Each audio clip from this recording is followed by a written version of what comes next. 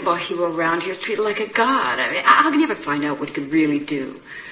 I don't want this to be the high point of his life. I've seen them, the real sad ones. They sit around the rest of their lives talking about the glory days when they were 17 years old. You know, most people would kill to be treated like a god just for a few moments. All the time I was in Cottersville, so know him and his family well. Yes, very nice guy, and what a career! I mean, if you took a ruler and a pencil and drew wherever he went, it's amazing.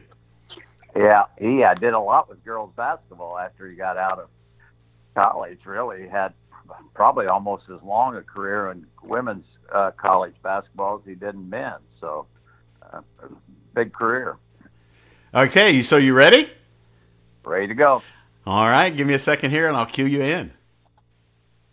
Welcome to Keeping the Nostalgia Alive, the Indiana Basketball Memory Show. I am your host, Billy Powell. You can listen to these interviews that we do at Keeping the Nostalgia Alive. That's all one word. KeepingTheNostalgiaAlive.podbean. That's Podbean, PODBEAN.com. Keeping the Nostalgia Alive at Podbean.com. Our next guest, I would take most of the interview time up by telling you what he's done, accomplished, and all the accolades. Without further ado, Indiana Basketball Hall of Fame member, coach, two-time state championship. I mean, it goes on and on. I can't do it. I'll put it all in the introduction of the show. Is Coach Basil Malby. Coach Malby, thank you so much for spending some time with us and sharing your story of the game in basketball and keeping the nostalgia alive. Well, we really enjoy listening to your broadcast. So I'm proud to be part of this, and so thankful that you gave me a call. You know, little did I know back in 1983 at the semi-state there at Hinkle Fieldhouse, seeing you coach the Connersville Spartans, little did I know that, and I love that, you know, so many years later that I get the opportunity to hear your story and stories about coaching in Indiana high school basketball. It's fantastic. Oh, that was a special place. Hinkle Fieldhouse growing up. I can remember my first state tournament. I was probably on about on the east side, really high, and 19, I believe, in 68 or 9. And so I saw a lot of state tournaments and some great games there, and very, very proud of one moment in the 83 team. We were practiced at Market Square on Thursday. Then we came back Friday for the Kiwanis banquet with the team, and instead of going back home, we stayed in Indy and practiced at Hinkle that day. And nobody's in the gym. It's all cleared out. And all of a sudden, I look over and sitting on the bleachers right as you come in from the north end was Coach Hinkle. And what a thrill to see him watching our practice. And so I introduced my players to him. And I don't think they knew what they were really seeing right there. But what a legend and what a great thrill coaching and playing in front of Coach Hinkle at his legendary gymnasium.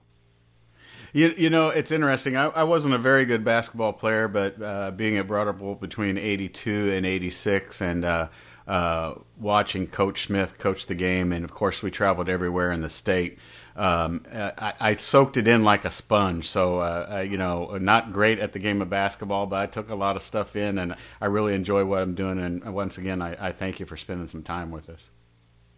Well, at Hinkle, what really I can think of really one of the most different than any other gym. You had this big hallway you went down underneath the gym to dress, and coming up those stairs, or not stairs, up the ramp was a great thrill to entering into that game in 1983 against First Indian Creek, and then the great game against Newcastle.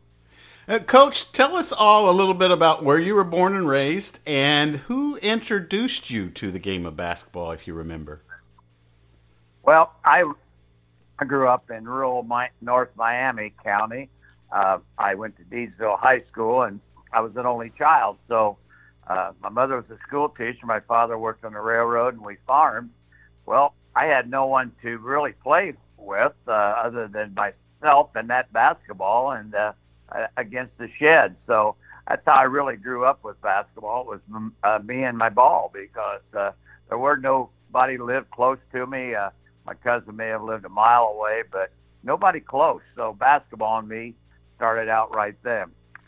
One of the funny things I was remembering today when I was thinking about this show was when I first went to school, in probably 6th or 7th grade. First day of school, you're all excited about school, and I'm outside in the recess period outside the gym, outside the school, and the new basketball coach just walked by, and I stopped him and I said, "Coach Dormeyer, when will we start practice? Here I am, a 6th or 7th grader, and I'm wondering when this varsity coach is going to start me at practicing basketball with my 6th grade team." But it was very different back then. Basketball was really a big, big part of our social and athletic life at Deedsville High School. Before getting to Deedsville High School, what was the state of high school basketball in Indiana? What do you remember about it, or were you just ready to get to high school and go on? Well, I think the biggest thrill was the county and sectional tournament. That was a week-long event. I think we probably had maybe 10 or 12 teams in the county tournament and 10 or 12 teams in the sectional. So it was an all-week affair. You'd get out of school on Friday. I believe we played in the afternoon, probably Thursday night or Wednesday night, and it was all day and all night. Then on Saturday, the big thrill was you got to go to the afternoon game, and then in between games, here we are as junior high and freshman or so, we get to go to a movie between and then go back for the night game. So it was all big event when we went to the sectional and county tournaments. What kind of history did Deedsville have before you got there in the game of basketball? Well, we're kind of proud of Deedsville High School, really. Peru dominated the sectional. They were probably near 1,000, and all the county schools are in the hundreds, or 100 to 150, maybe 75. And so in 1926, Deedsville won the sectional tournament. And all the way up until when all the county schools consolidated, Deedsville was the only team that won the sectional championship. So, here I am in 1950s and 60s. We thought we would be the second team to win it, but only one team won out of all the schools that feed into North Miami, Deedsville in 1926. So we're proud of that, but obviously I never got to see the games, but I heard all about it. What kind of basketball player were you in high school? Well, I enjoyed it. That's because I practiced about all the time because that was my only thing to do, and so I'd shoot a lot of baskets. So, and my sophomore year, I played varsity some and played JV, and was also in the band. And back then, at halftime or between the games, you'd have the band come out and play. Well, I had to leave the junior varsity game as a sophomore and go dress for the band and missed the fourth quarter. So the next day I quit band, and I was full-time basketball from then. But my junior year I was fortunate to lead a area scoring average, and junior year we had a good team, and I again was one of the leading scorers. I thought I was pretty good until I got to Ball State, and I found out there's a much difference between Deedsville High School and playing at Ball State University. And what were your choices in going to college? Was Ball State always on your mind because of it producing teachers? Did you want to teach? Did you earlier while you were at high school, did you think maybe this is something I want to do, is spend my life with the game of basketball? Well, I think I really wanted to coach, and also I thought it could make Ball State's team. Here it is. At that time. Indiana and Purdue I knew about, but Ball State was smaller, and I think it only had about 7,000 students at that time. Manchester College is where my mother went, and then she taught for 30 or 40 years. So I imagine I considered that. Purdue, but I thought, maybe they're too big. I may not make the team. Well, I was not nearly good enough to make Ball State's team either. But from that, I got into coaching at a fraternity level, and coached the bike team, the basketball team, softball, and I loved to do that. And from then on, coaching was the career that I wanted to follow. And how did that work in that time? I mean, once you've gotten your degree at Ball State, I mean, what's that like as a young coach getting out and finding a place to coach?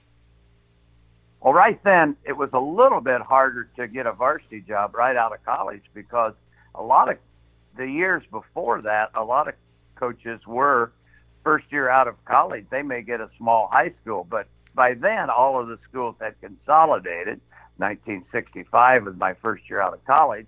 And so, I was freshman coach at Caston, right near my home. And so I was freshman coach there for 2 years, and then 3 years at McConaughey. I was junior varsity coach. And at McConaughey, I started thinking, well, I'd like to be a varsity coach. So I started sending out applications to many, many places. And then my next year, I was at Logansport as freshman coach. And from there, I was fortunate to be interviewed and hired at West Washington High School and near Salem, Indiana. And that was my first varsity job in 1971.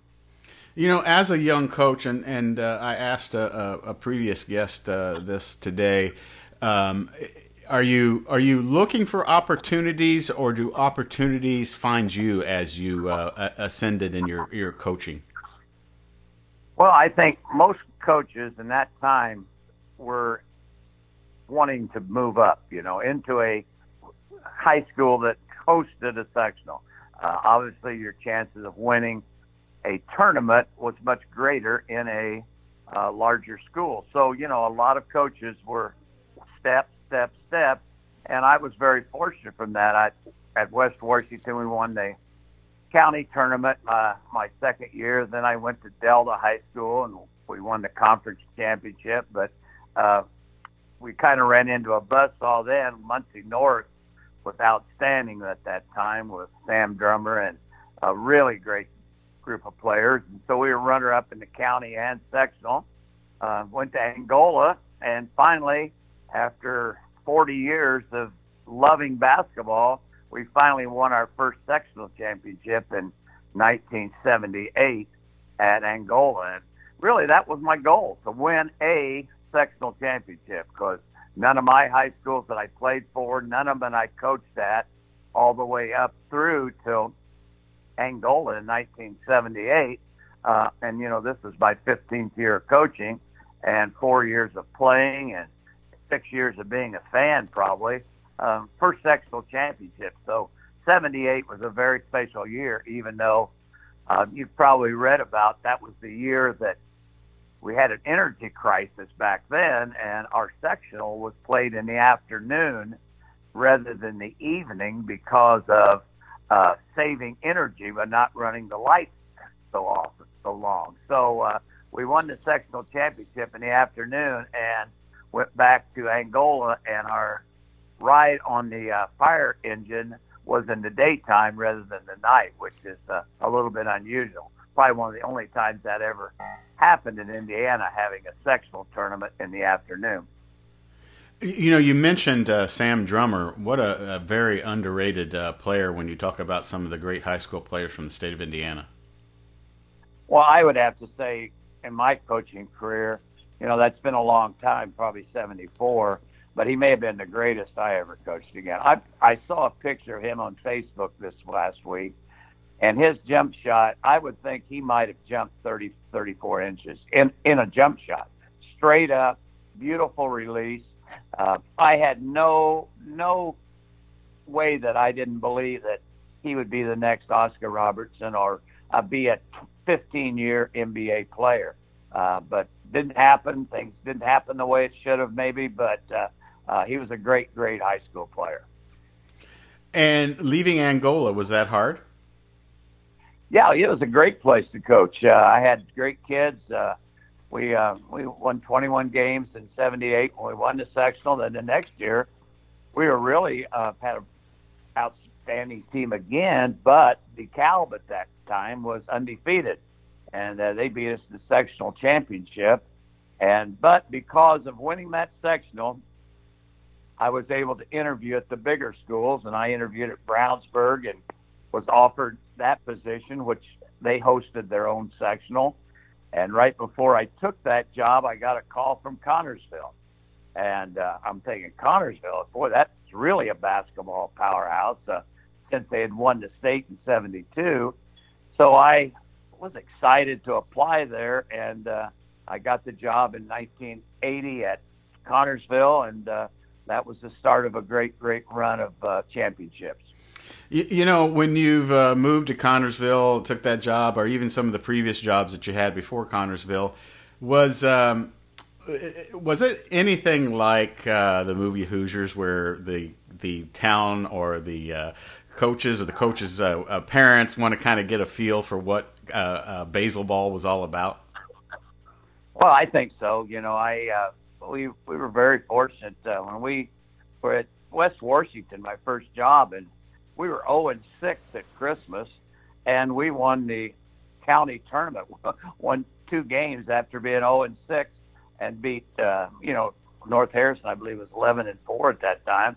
We beat them in the county tournament. And people were wondering, who is this young coach? And then on to Delta and on to Angola, and it was everybody was interested in basketball. I think we filled the gymnasiums most of the time, and it was a great thrill. But going to Connersville was something completely different, and that didn't start out very well, though. I go there, and I'm excited, Connersville, and the first game of the year at Connersville is always a big rival game against Union County. They always came to Connersville to play because we were the sectional site, and they wanted to get a game on the court, and so they always came. And my first game against Union County, here we are, the big 1,800 students, and they've got maybe 400, and they beat us in overtime. And I'm thinking, not a good way to start your career at Connersville. But the next 2 nights later, we go to Columbus High School and coach against Coach Stearman, probably one of the finest coaching gentlemen I've ever known. And we won that game, and we were on our way. And, that was really a great year. And you may have been at the game when we lost in the semi-state to Broad Ripple. And, I've told many people, if you start getting arguments about the greatest high school team ever, Broad Ripple could have beaten probably nearly every team in certain nights. They had a great center in Jeff Robinson, a great point guard, King Duke, Stacy Turan, great shooter in the corner, I believe Robinson maybe. What a great team. And they went ahead and won the state on Stacy Turan hitting that 50-footer, I guess, against Marion. But that was kind of the way we started out, Connersville. A great year, won the regional, and go on to the semi-state or beat by the state champion. Coach, once you got to Connersville, take us from the coach's perspective of what kind of game plan or team plan do you have, or what does it take to build your team to, play Broad Ripple in that semi-state game to get to that? I mean, what kind of planning and what kind of team exercises or whatever you may want to call it do you have to lay down before you start a basketball team? Well, I think at Connersville, having the own sectional and your own regional, you were kind of expected to get to the semi-state.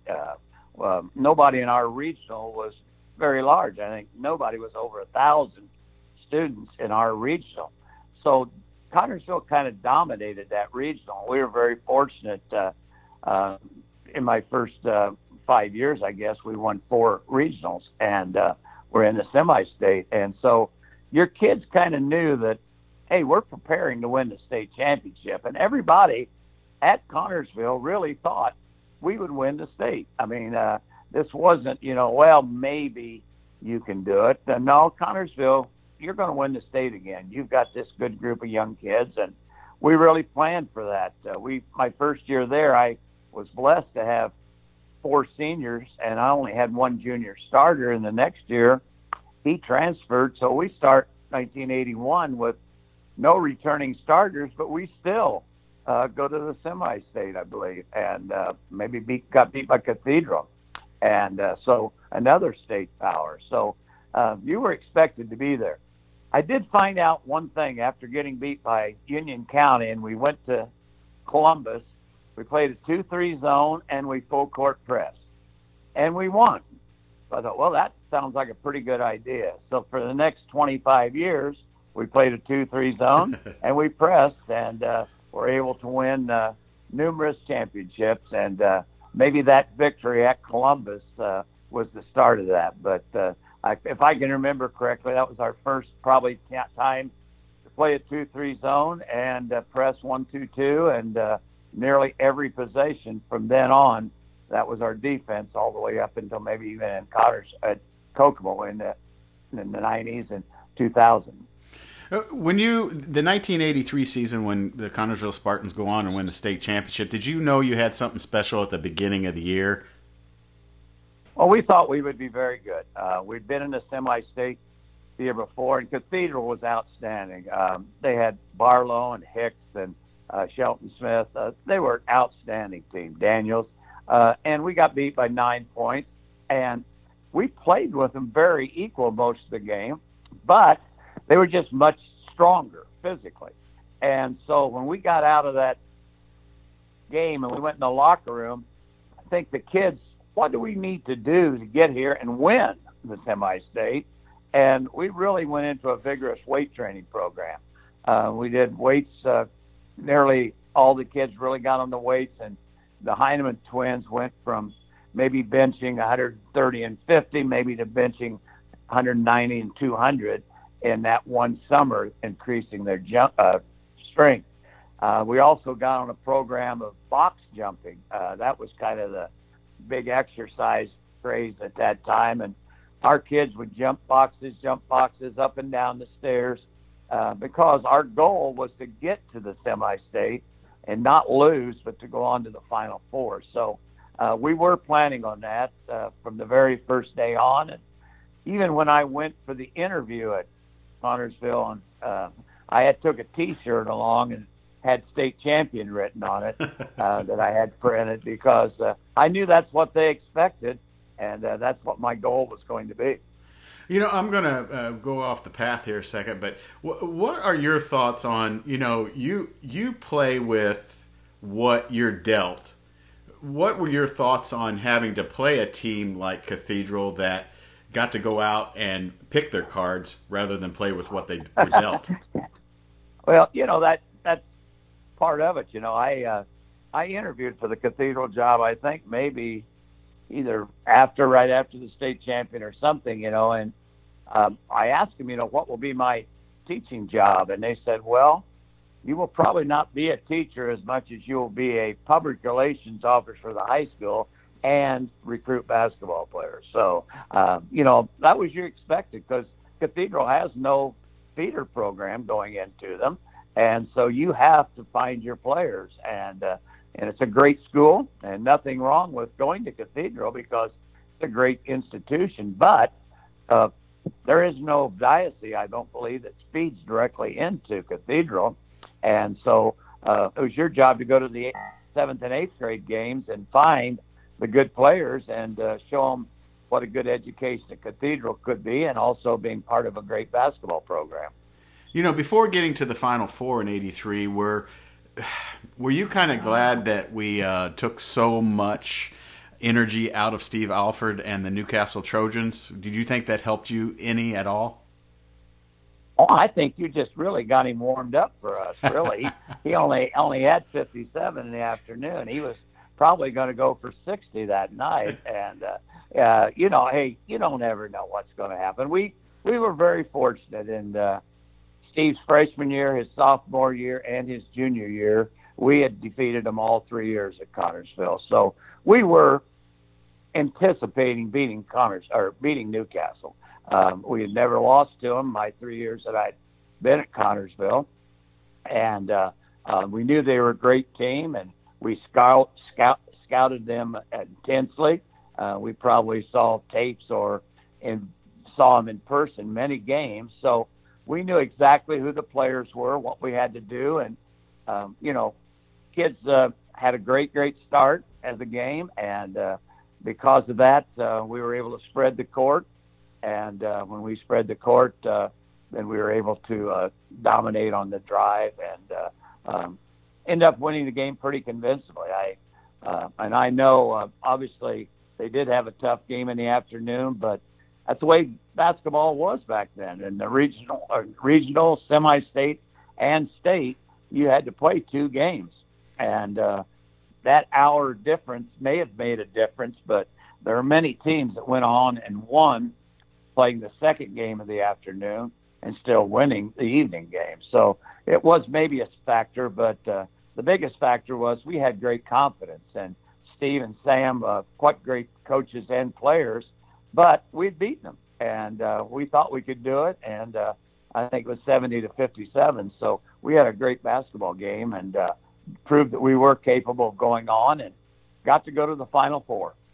You beat Newcastle and you're going to the Final Four, and you've got to be so excited as a coach, and you just take it in for as little as you can. How do you prepare your team and keep your players from getting the big hit or from getting a little bit overexcited? How do you calm them down and bring your team into the Final Four that following weekend?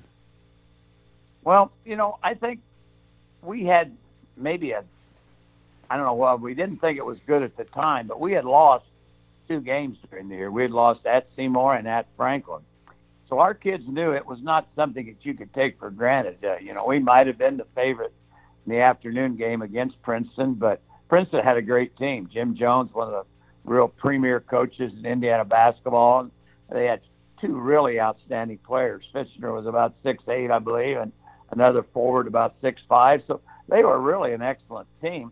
And we were very, very fortunate to go ahead and prepare and go into that game. And we played very well in the afternoon game, and we're able to then watch Marion and Anderson go head-to-head with James Blackman and Troy Lewis going head-to-head with both of them, I think, near 50 points.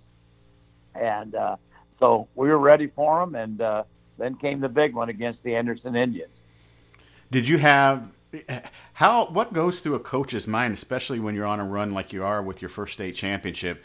Is there any doubt in your mind? How do you get rid of that doubt? And did you just feel like you guys were just destined to win that 1983 state championship? Well, if you know me, every game I was very apprehensive. I tried to think of everything that could go wrong and tried to have a solution for that happening. So, no, we were not overconfident, and we did not know that it was going to be easy. But we did think that we are a great team. We played well together, come out, play the way we've played all year, and hopefully the chips fall in our favor because Anderson was a great team. Troy Lewis was one of the better high school players Indiana ever had. Norm Held, one of the best coaches. So it was a great, great challenge for us, and we went into the game knowing it's probably going to be a very close game, and it was right down to the last second. Was it all a whirlwind on that first state championship, or do you remember the clock says 0 seconds and you're state champions? I mean, what goes through your mind? Coach Held,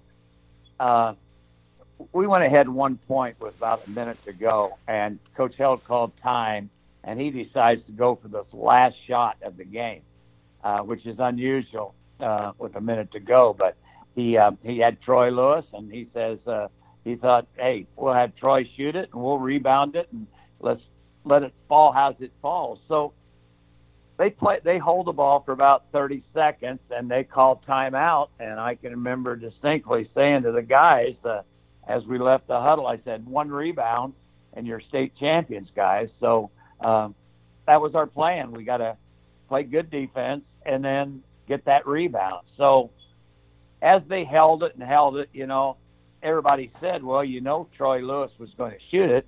Well, yeah, we probably thought he was, but we didn't box and want him or anything special. We played 2-3 zone and guarded him, and they reversed it. With about 10 seconds to go, he drives to the left and stopped at the free throw line, and we obviously don't want to foul him because he's an 80 or 90% free throw shooter. And he jumps up and shoots it, and 9 out of 10, he probably makes that shot. But it goes off to the right side, and here's their center, 6'6".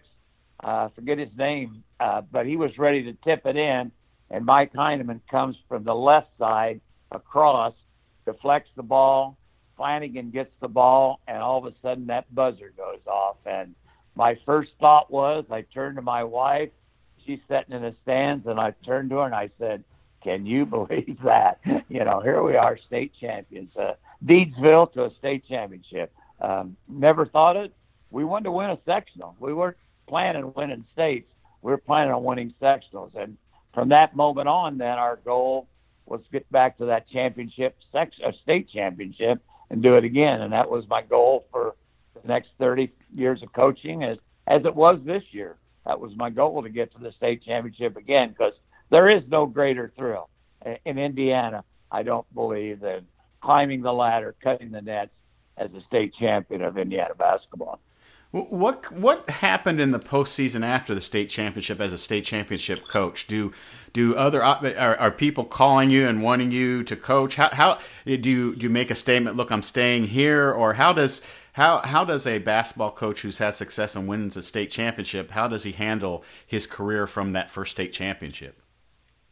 Well, in '82, I don't know if that's the year Cathedral contacted me or not, but I also interviewed at North Central that year. I thought, boy, North Central, biggest school in the state, good basketball programs, interview. So I interview at North Central, and it's kind of a funny interview. They had like maybe 8 tables and 8 coaches there, and we rotated from table to table for about a 10-minute question and answer. They had some fans, some parents, administrators, teachers. And I remember one coach or one person asking me, why are you applying for the North Central job? And I said, well, it's a tough decision, because I said, I really think at Connersville we have a chance to win the state championship this year. And he kind of giggled, kind of laughed under his breath, like, well, that's a good statement to say in an interview, but you really think you're going to win the state? Well, so happens after the state, they invited the team or coaches to the 500-mile track for qualifications. So I'm there, and I'm walking along, and this guy comes up to me, and he says, "Are you Coach Malby?" And I said, "Yes." He says, "Hey," he said, "I interviewed you at North Central, and you said you were going to win the state championship." And I kind of laughed. I said, "I remember that." But we did get the last laugh and won that. So we knew Connersville was a great job, and we left Connersville for one and only one primary reason, was our family lived in Miami County, about 15 miles from Kokomo. And we were happy at Connersville. We had great kids. It was a great feeder program. I had a great job. And the only reason we left Connersville was that we thought being close to our family was important, and Kokomo basketball was also a great program. So in '84, we thought we had a great chance. We had Flanagan and Crabtree back, 2 of our primary players in the state championship team, but we ended up getting beat in the regional that year. Then we go to the semi-state and get beat by, I believe, maybe Jeff George, maybe. So we won another semi-state, or another regional, went to semi-state, but didn't make the Final Four again. But my goal was then, when we went to Kokomo, let's get that second state championship for Kokomo, because they had won in '61, and we went there in '86, and so they were hungry for another state championship also. Coach, during all of your career, how did you handle the media? Did you like talking to the media? Did you, tell us a little bit about what that did to a high school basketball team or a high school basketball coach. How did you deal with it? Well, we were fortunate. We had a coaches show in Connersville, and then when I went to Kokomo, David and Dennis Casey, 2 twins. That one was a sports writer for the Tribune, and the other one was a TV executive. And so they started a television show about Kokomo basketball. So I was fortunate. I got to promote my team, my players, my coaches every week on TV statewide. It was WHMB out of Indianapolis, and so we had the Basil Malby Show for 14 years, and enjoyed, being a part of it, but also being able to show my kids around the state on TV every week. So that was fun. We had a great radio broadcaster then, and Greg Bell. I've never, in all my career of listening to him, ever heard him say a remark about a coach or a player in a derogatory manner. He would maybe say, maybe they could have done this or that, but never questioning their giving 100%. So that was super working for him. Dave Kitchell, the editor of the newspaper, great friend. We had great following, and the press was good to us. I think obviously when you're winning, they're much better than they are when you're losing. So we were very fortunate to have a good run of winning seasons, and the press was good to us.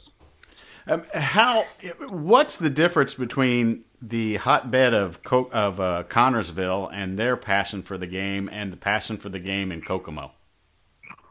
Well, not a lot of difference right then. They had been split, the high schools, back in I believe in 1964, 1968 or 9. They had split the high school Kokomo into Hayworth and Kokomo. So they had not won a state championship, and everybody thought, well, the reason is we had two high schools, and both schools were probably nearly 1,500 to 2,000, whereas if they would have had one high school, 4,000, there were many teams that were really outstanding for both Hayworth and Kokomo. So people were thinking we would have probably won another state championship. So in 1986, the Kokomo school system decided to go back to one high school. So in 1985 or 6, I guess it was their first time being back as Kokomo High. And Carl McNulty, the great legendary coach, was there. And first year they were back together, they go to the semi-state. And one of the tough things about Kokomo, probably for the last 20 years before that, they never hosted a regional. They used to host the regional, and then I believe in the 70s, they started going to Anderson. And, Anderson had great basketball teams, and they never got to the semi-state again until 1985, I believe. And so the 14 years I was at Kokomo, we only hosted one regional, and that was 98, the year that we went to class basketball. And instead of having regionals at 4 or 5 different sites, then you had it at one home team, had a regional. So I was there for 11 years and coached all of my regionals at either Anderson or Newcastle, or Anderson or Marion, two really tough regionals. And so it was very tough for Kokomo to get out of the regional into that semi-state. I can just see you like Norman Dale in the movie Hoosiers when you get to Kokomo. Well, let me see what I've been dealt, and what was that like? Well, when I grew up in Miami County, up at Deansville, I can remember. Can't tell you the year, can't tell you everything, but I can remember my dad taking me to Kokomo for a high school basketball game. And back then, you didn't get tickets from the ticket office because they sold out all season tickets. You didn't even get a season ticket. You got a half of a season ticket back in the 60s or 50s, I'm sorry. So you might get to go to 6 out of the 12 games. Well, somehow we scalped a ticket, and I remember going into that enormous gymnasium at Kokomo and watching them play and thinking, my gosh, would that be fun to play or coach there? So when I get into high school, we really thought we would win the sectional and get to go to the regional, because in the regional, Deansville would get 12 tickets maybe. And my mom, I remember taking us as 8th graders to the regional at Kokomo. And, this is Noblesville, Wabash, Kokomo, Peru, maybe.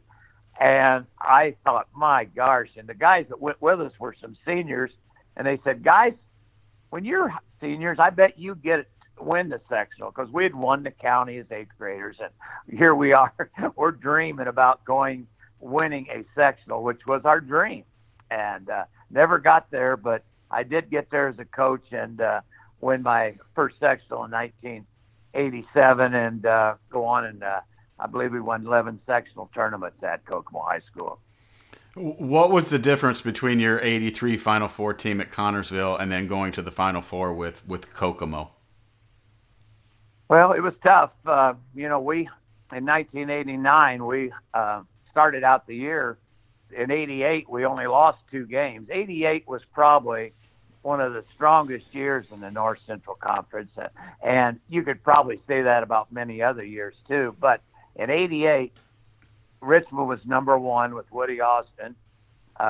Muncie was number 2 with Chandler Thompson, and we were number 4 with our team that we had at Kokomo. So 3 of the top 4 teams in a conference were in the North Central Conference. So we played at Richmond, lost a close game. Then we go to Muncie, and if we win that game, we will win the conference because Muncie had beaten Richmond. So if we win, we're co-champions. Well, Muncie blew us out, and they went on and won the state championship, whereas we ended up 18-2 for the year, went to the finals of the semi-state, got beat by Hammond Knoll, but Muncie then went ahead and won the state championship against probably one of the finest coaching jobs I've ever seen. Bill Harrell was great friend, great coach. And that time he went up against Concord with Sean Kemp. Sean Kemp probably, if not the best, one of the best athletes that ever graduated from Indiana high schools, and beat them pretty convincingly. So we lost to 2 games during the year, Muncie, Richmond. They were both, I believe, in the semi-state, and then one of them won the state championship. So 88 was a great year. So we had 3 starters returning, and we thought, hey, we're going to have a good team. Well, it ends up we host the Hall of Fame Classic.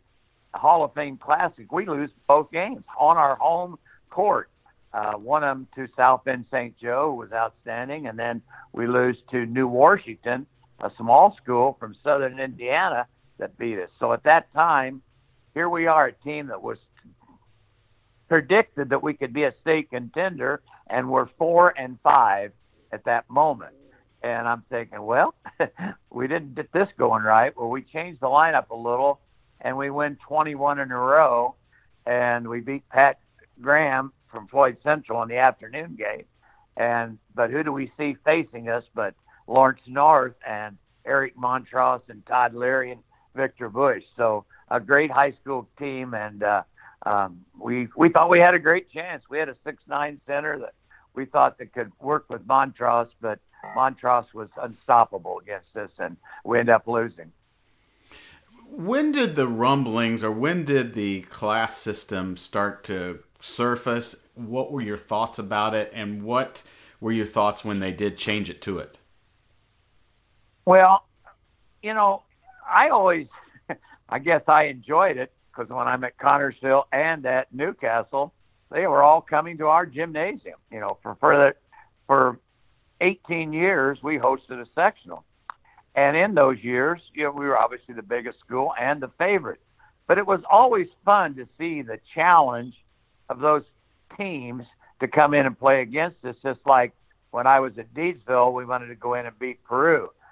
I was very fortunate. One of my first assistant coaches was Wayne Allen, and he coached at Northwestern High School in Howard County, fed into the Kokomo sectional, and his only dream at Northwestern was winning that Kokomo sectional. He scouted Kokomo every game. He ends up winning in 1981 and 82, winning the sectional.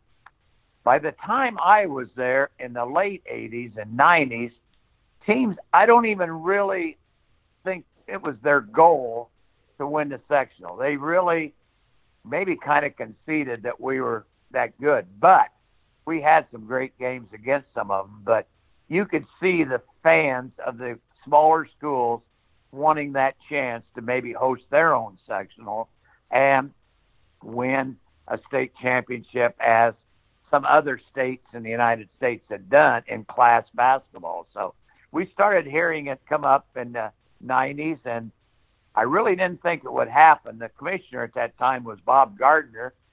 Bob Gardner was my assistant coach in my first coaching job at West Washington. I knew him well, and I talked to him about class basketball a little bit, and, you know, he kind of seemed non-committal. But in 1997, the last single-class tournament was held, and we were fortunate to be in the Final Four at the Hoosier Dome. So a great thrill and a great way to end single-class basketball, playing in the Hoosier Dome with the 97 team. When is it time to move on from Kokomo, and how difficult was that? It was very difficult. You know, we loved Kokomo. All four of my children graduated from Kokomo High School. We coached there for 14 years, and we had not anticipated leaving. We had won 4 of 6 regionals at Marion from 92 to 97. So we were very happy, and at that moment, class basketball was in, and you know, we were playing at Lafayette, but it was our conference games, and we knew that we could win there. But it was really a funny instance that happened in the year 2000. Bill Harrell at Muncie Central challenged the ISHAA rule that a high school basketball coach had to be a full-time teacher, because for many years the cross-country coach or the volleyball coach or the track coach might be a lay coach. And he had some lawyer that says, I don't think it can stand up that they make the basketball coach be a teacher when the others don't. So he challenged that in 2000, and ISHA, rather than to go to court, they changed the rule that year that you could coach and not be a full-time teacher.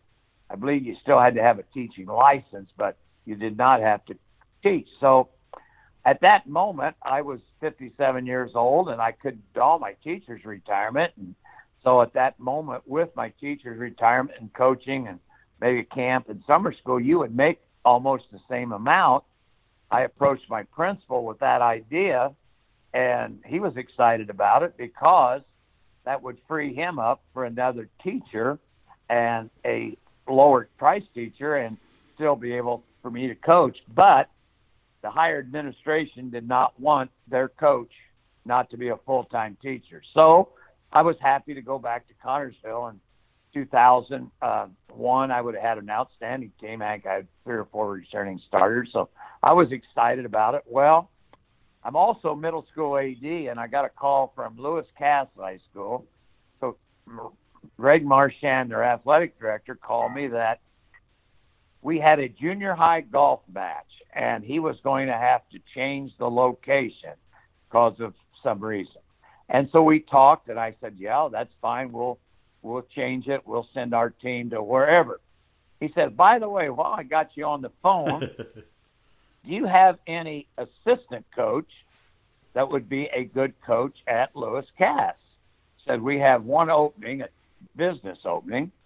And I said, well, I don't have any assistants that teach business, but I said, how would you be interested in an older coach that would coach as a lay coach? And he says, what do you mean? I said, I might be interested in talking with you. And at that moment, he said, yeah, we'd love to talk with you. And it just so happened, scouting for the regional, I had seen Lewis Cass play in 2000, and they had some outstanding players. And I thought, that wouldn't be a bad job probably. I'd still live in Kokomo.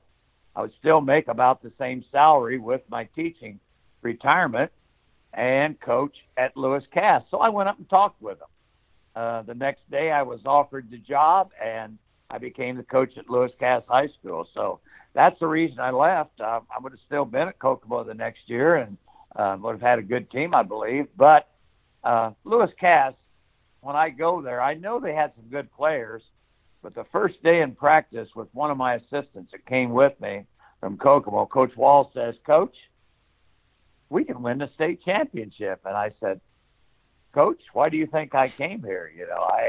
I knew they were outstanding. So in 3 years at Lewis Cass, first 2 years, we were 59-1. We lost one game during the season in 3 years. So great talent at Lewis Cass.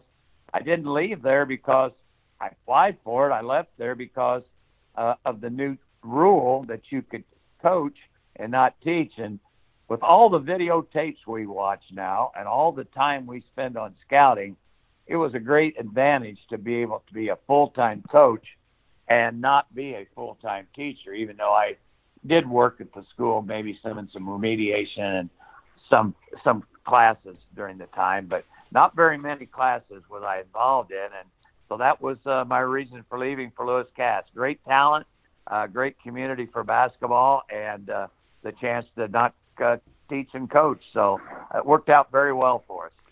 So now what's the difference when you take your Lewis Cass team to the state championship from your other very successful teams? Well, back then, now we're in class basketball, and first year we end up 19-1, and we get beat by Harding in the regional. It was a one-game regional at Harding, and they go ahead and win the state championship.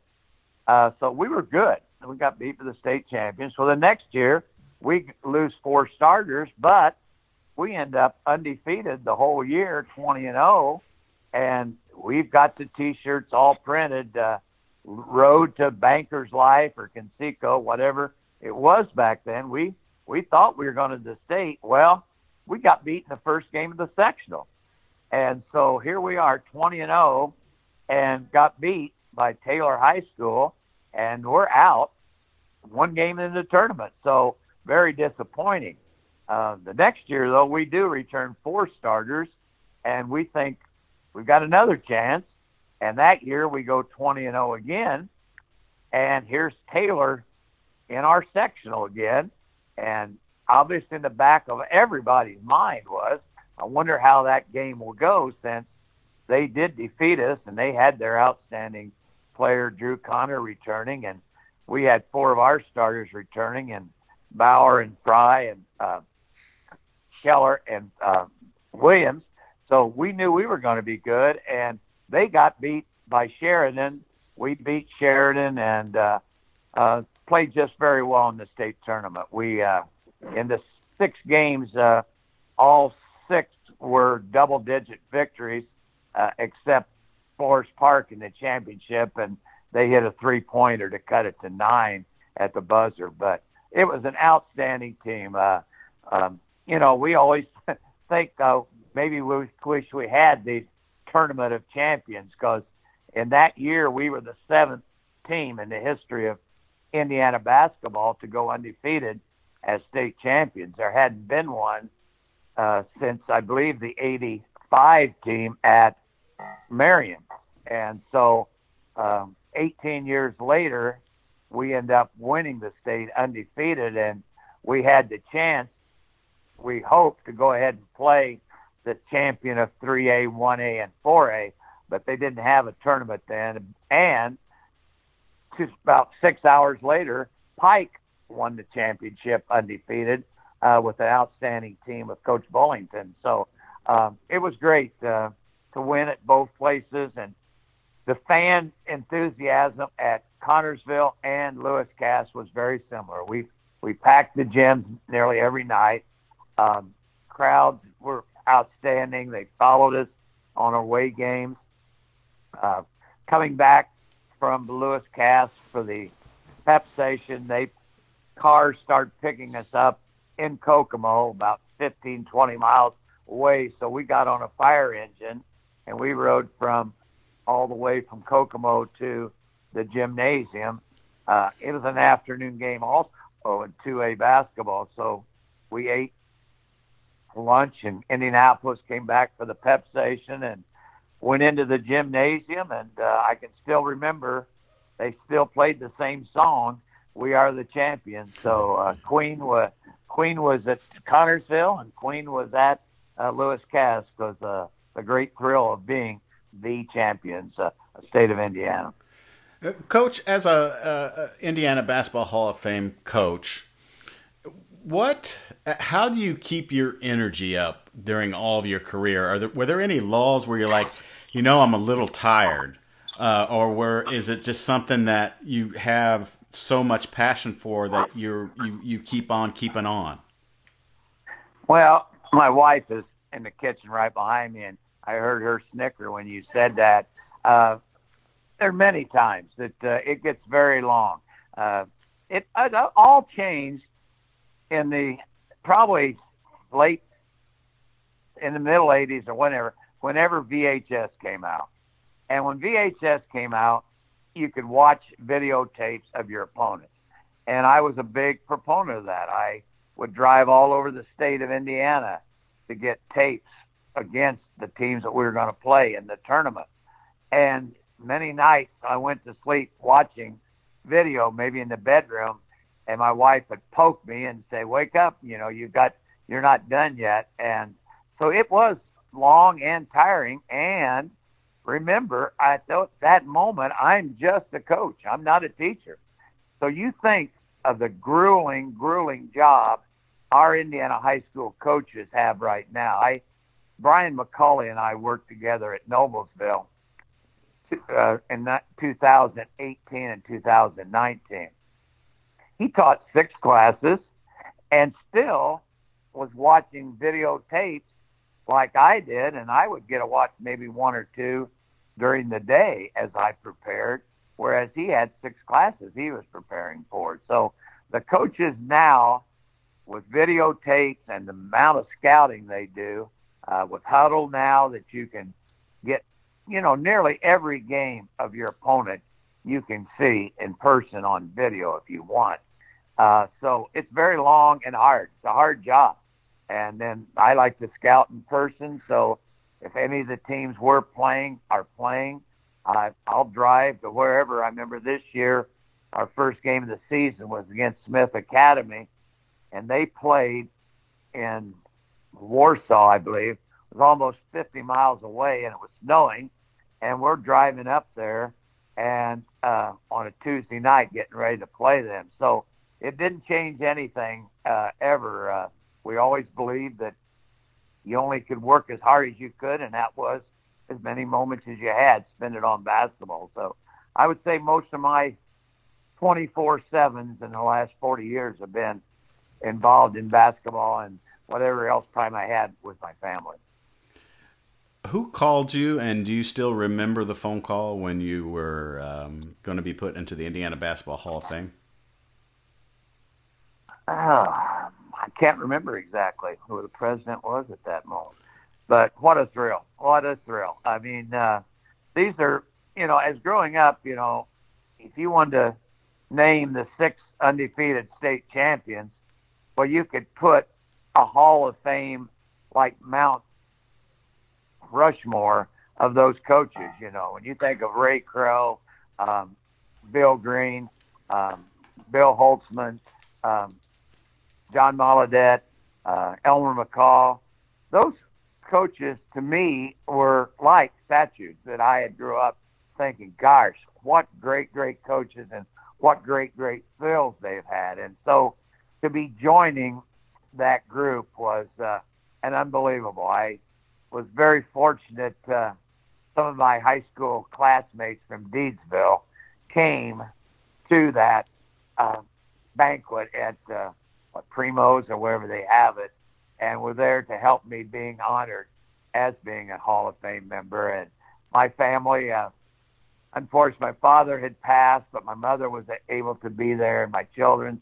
And what a great thrill was standing up there, knowing that I was joining that great group of men as coaches of in the Hall of Fame of Indiana basketball.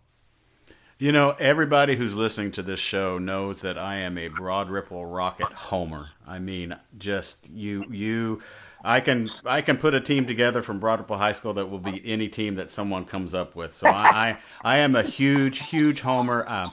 I loved my basketball coach, Coach Bill Smith. I even loved more my athletic director, Gene Ring, who actually played for John Wooden up in South Bend in his high school days.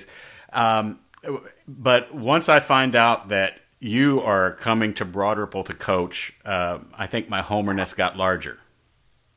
Well, that was a thrill. At that moment, I had retired from coaching. In 2008, I was 65 years old, I believe, and my family and I had some things we wanted to do, and I'd always wanted to go to the Maui Classic. And so I thought, gosh, I can retire from basketball 2008, go to the Maui Classic, spend my winter in Florida. So I've paid my dues. I'm going to do this exciting thing. So I do that in 2009. I'm down here in Florida. I go to the Maui Classic, see great basketball. First year for Tom Crean, I remember his first games was in the Maui Classic in 2008. But I get to do that, and so in the summertime, I'm back in Indiana, and I'm living on a lake, living the dream, and all of a sudden, I'm playing golf. And I come home from playing golf, and I'd shot probably my normal 105 or 107, and I'm sitting there watering the flowers, and I read in the newspaper that day that Broad Ripple coaching job is open. And they have 2 high school All-Americans on their team that are returning as sophomores and juniors. They both started as freshmen and sophomores. So I'm thinking, God, that would be exciting. I know I'm better coaching basketball than I am playing golf. Maybe I ought to apply for that. So it just so happens, if you were a follower, I'm not sure you ever went to a game at North Central, but if you ever went to a North Central basketball game from 86 to 2000 probably almost, if you looked in the corner of the gymnasium, there'd be this athletic director principal sitting there, and he was what I consider one of the best educator I've known, in Eugene White. And so I thought, well, I know him. He always congratulated me after the North Central game. We were very fortunate. I think we may have won our last 6 in a row against North Central, and I remind Doug Mitchell of that every time I see him. But we had a great success. So I just call Superintendent White, and I said, I would be interested in talking to you about the Broad Ripple position. He says, do you really want the job? I said, yes. He says, well, come on down tomorrow. We'll fix it up. And so I was hired on a phone call. He had seen me coach numerous times when I was at Kokomo. He wanted a state championship brought back to Indianapolis since they hadn't won, I believe, since the Broad Ripple team had won. Correct. And he wanted that to happen again with Broad Ripple. So I was so excited to take that job. I had a great time. Everybody asked me how Broad Ripple was. I'll say it was one of the nicest experiences of coaching that I ever had. Great players, worked very hard. And as you know, players were very appreciative. They loved basketball. That was very big to the students at Broad Ripple High School. Ron Patterson was probably one of the greatest athletes I ever coached. Stephen Jameson was on the same level as him. 2 really high school All-Americans to step into. So we thought we had a chance. We lost in that year, I believe we lost 6 games that year. 5 of them were by 1 possession. We won the city tournament, beating Howe in the championship, and just a great game. Came from 18 down in the third quarter, and Patterson hits a 3 kind of at the buzzer to win. So it was a great thrill to coach there. Of course, our sectional, we were a small school at that time because we had become a magnet school. We only had 400 to 500 students, and our sectional was the same as it is now: North Central, Warren Central, Lawrence North, Cathedral, toughest sectional in the state, probably, as it may be right now also. And we got beaten in sectional by Warren Central. So I had a great, great time. Probably if I had to do over again, I would not have left then, but it was, at that moment, it was a very trying time. Stephen Jameson, one of the maybe top 5 athletes I ever coached, had come up with colon cancer and was just drained us as a team. He passed away that summer, and I decided I was ready to retire again, and regret that I didn't go on, because they did win the sectional 2 years later, and we're very, very good high school and a very good job. And as you love Broad Ripple, so do I. And 6 degrees of separation, you'd probably see my face up there on that 1986 undefeated team before we got beat by Jeff George and Warren Central in 1986. I've seen that picture, and we got ours put up beside you, I believe. Yeah. And but we were in the next championship. I don't think there was another championship.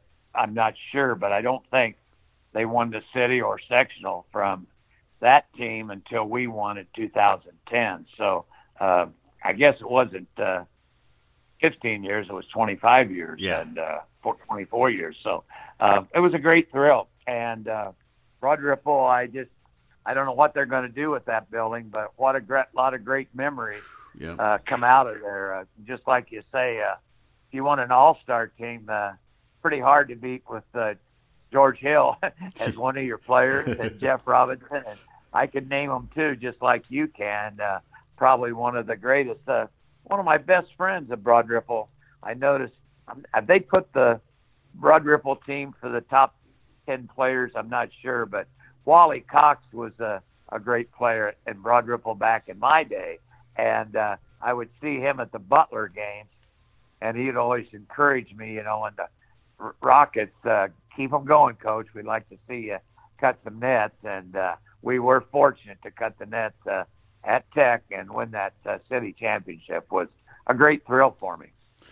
Coach, still coaching now? Any more comebacks left? Retirement? What do you do in retirement? Well, I haven't had any calls this week yet. Being 77, you don't get a lot of calls. I was proud to coach at my high school this year at North Miami High School, and we had a team that was really a tough conference. Lost 4 or 5 ball games in the last quarter that we could have won, and maybe we were able to close to having a winning team, but didn't happen. And ends up I retire early. Had a few health problems, and that at that moment, we had never heard of this COVID-19, but I had this upper respiratory infection at that time. And so hopefully I didn't have COVID-19, but if I did, it's over with now. But I retired, and I still love to coach, but there's eventually someday you have to quit. And I think of all the coaches I coached with in the North Central Conference, Fab Alford, George Griffith, Bill Green, Bill Harrell, all the great coaches, most of them have been retired for almost 35 years now. And so I kind of outlasted all of them. And so I imagine I am retired, but you will not know that until next fall when the season starts, what Coach Malby's going to be doing. But I like the name Coach Malby, and it's been a great thrill for me to be that in that occupation. I saw a picture of the 88 All-Stars in the Facebook this week, and Brian Hogan was there. And what a great, great memories you have of all of the players that you were fortunate to coach. The Brian Reeveses, the Mike Heinemans, and Chris Heinemans, and just all the way through. I could name them all the way back maybe until, Keith Nicholson maybe at West Washington, or Chris Gray or Doug Bible at Delta. Just great thrills, great things. And better not leave out the all-time leading scorer I coached, Jeff Stackhouse, at Angola. And without him, and that team, I would not be here as a Hall of Fame coach. I would not be here as a state championship coach. But for that 1978 Angola team with Carson, Selman, Wells, and Stackhouse and Clark, what a great team. And because of their great accomplishments, Coach Mulvey got to go on to Connersville and Kokomo and Cass and all the great thrills they've had. I posted that pictures of both of the girls and boys all-star teams, I think yesterday or the day before. I love doing what I do, and I will tell you this, and kind of closing, is that when I first started doing these shows, which I think you're either 188 or 189, you are on my bucket list of people that I wanted to chat with, and I think I have annoyed or bothered you for quite a few years to do this show, and we have done this show, and it is everything that I thought it would be, and I thank you for your time. Well, I've listened to them last night. See, who did I listen to? Gosh, my memory is not as good as it should be. But yes, Irwin Cox. I listened to his yesterday because Irwin and Harold are great friends of mine from Kokomo. Irwin married one of my secretaries at Maconaquah's daughter, so I knew Irwin from all those days, and the mystique of those Kokomo Wildcats back when I was a high school student. Irwin was one of them, and so I listened to his, and I'm really anticipating this afternoon listening to Coach Al Brown. Al and I go all the way back to coaching against him at DeKalb and watching his career when he's sitting next to Pat Summitt, and just the great thrills. I be anxious to listen to the Al Brown one, and yours with Mike Heineman brought many tears to my eyes, and so thanks for doing this. For us basketball fans, it's a great fix on basketball when we can't be watching or playing. Coach, thank you so much. I appreciate it. Thank you very much, and thanks for honoring me to be part of this.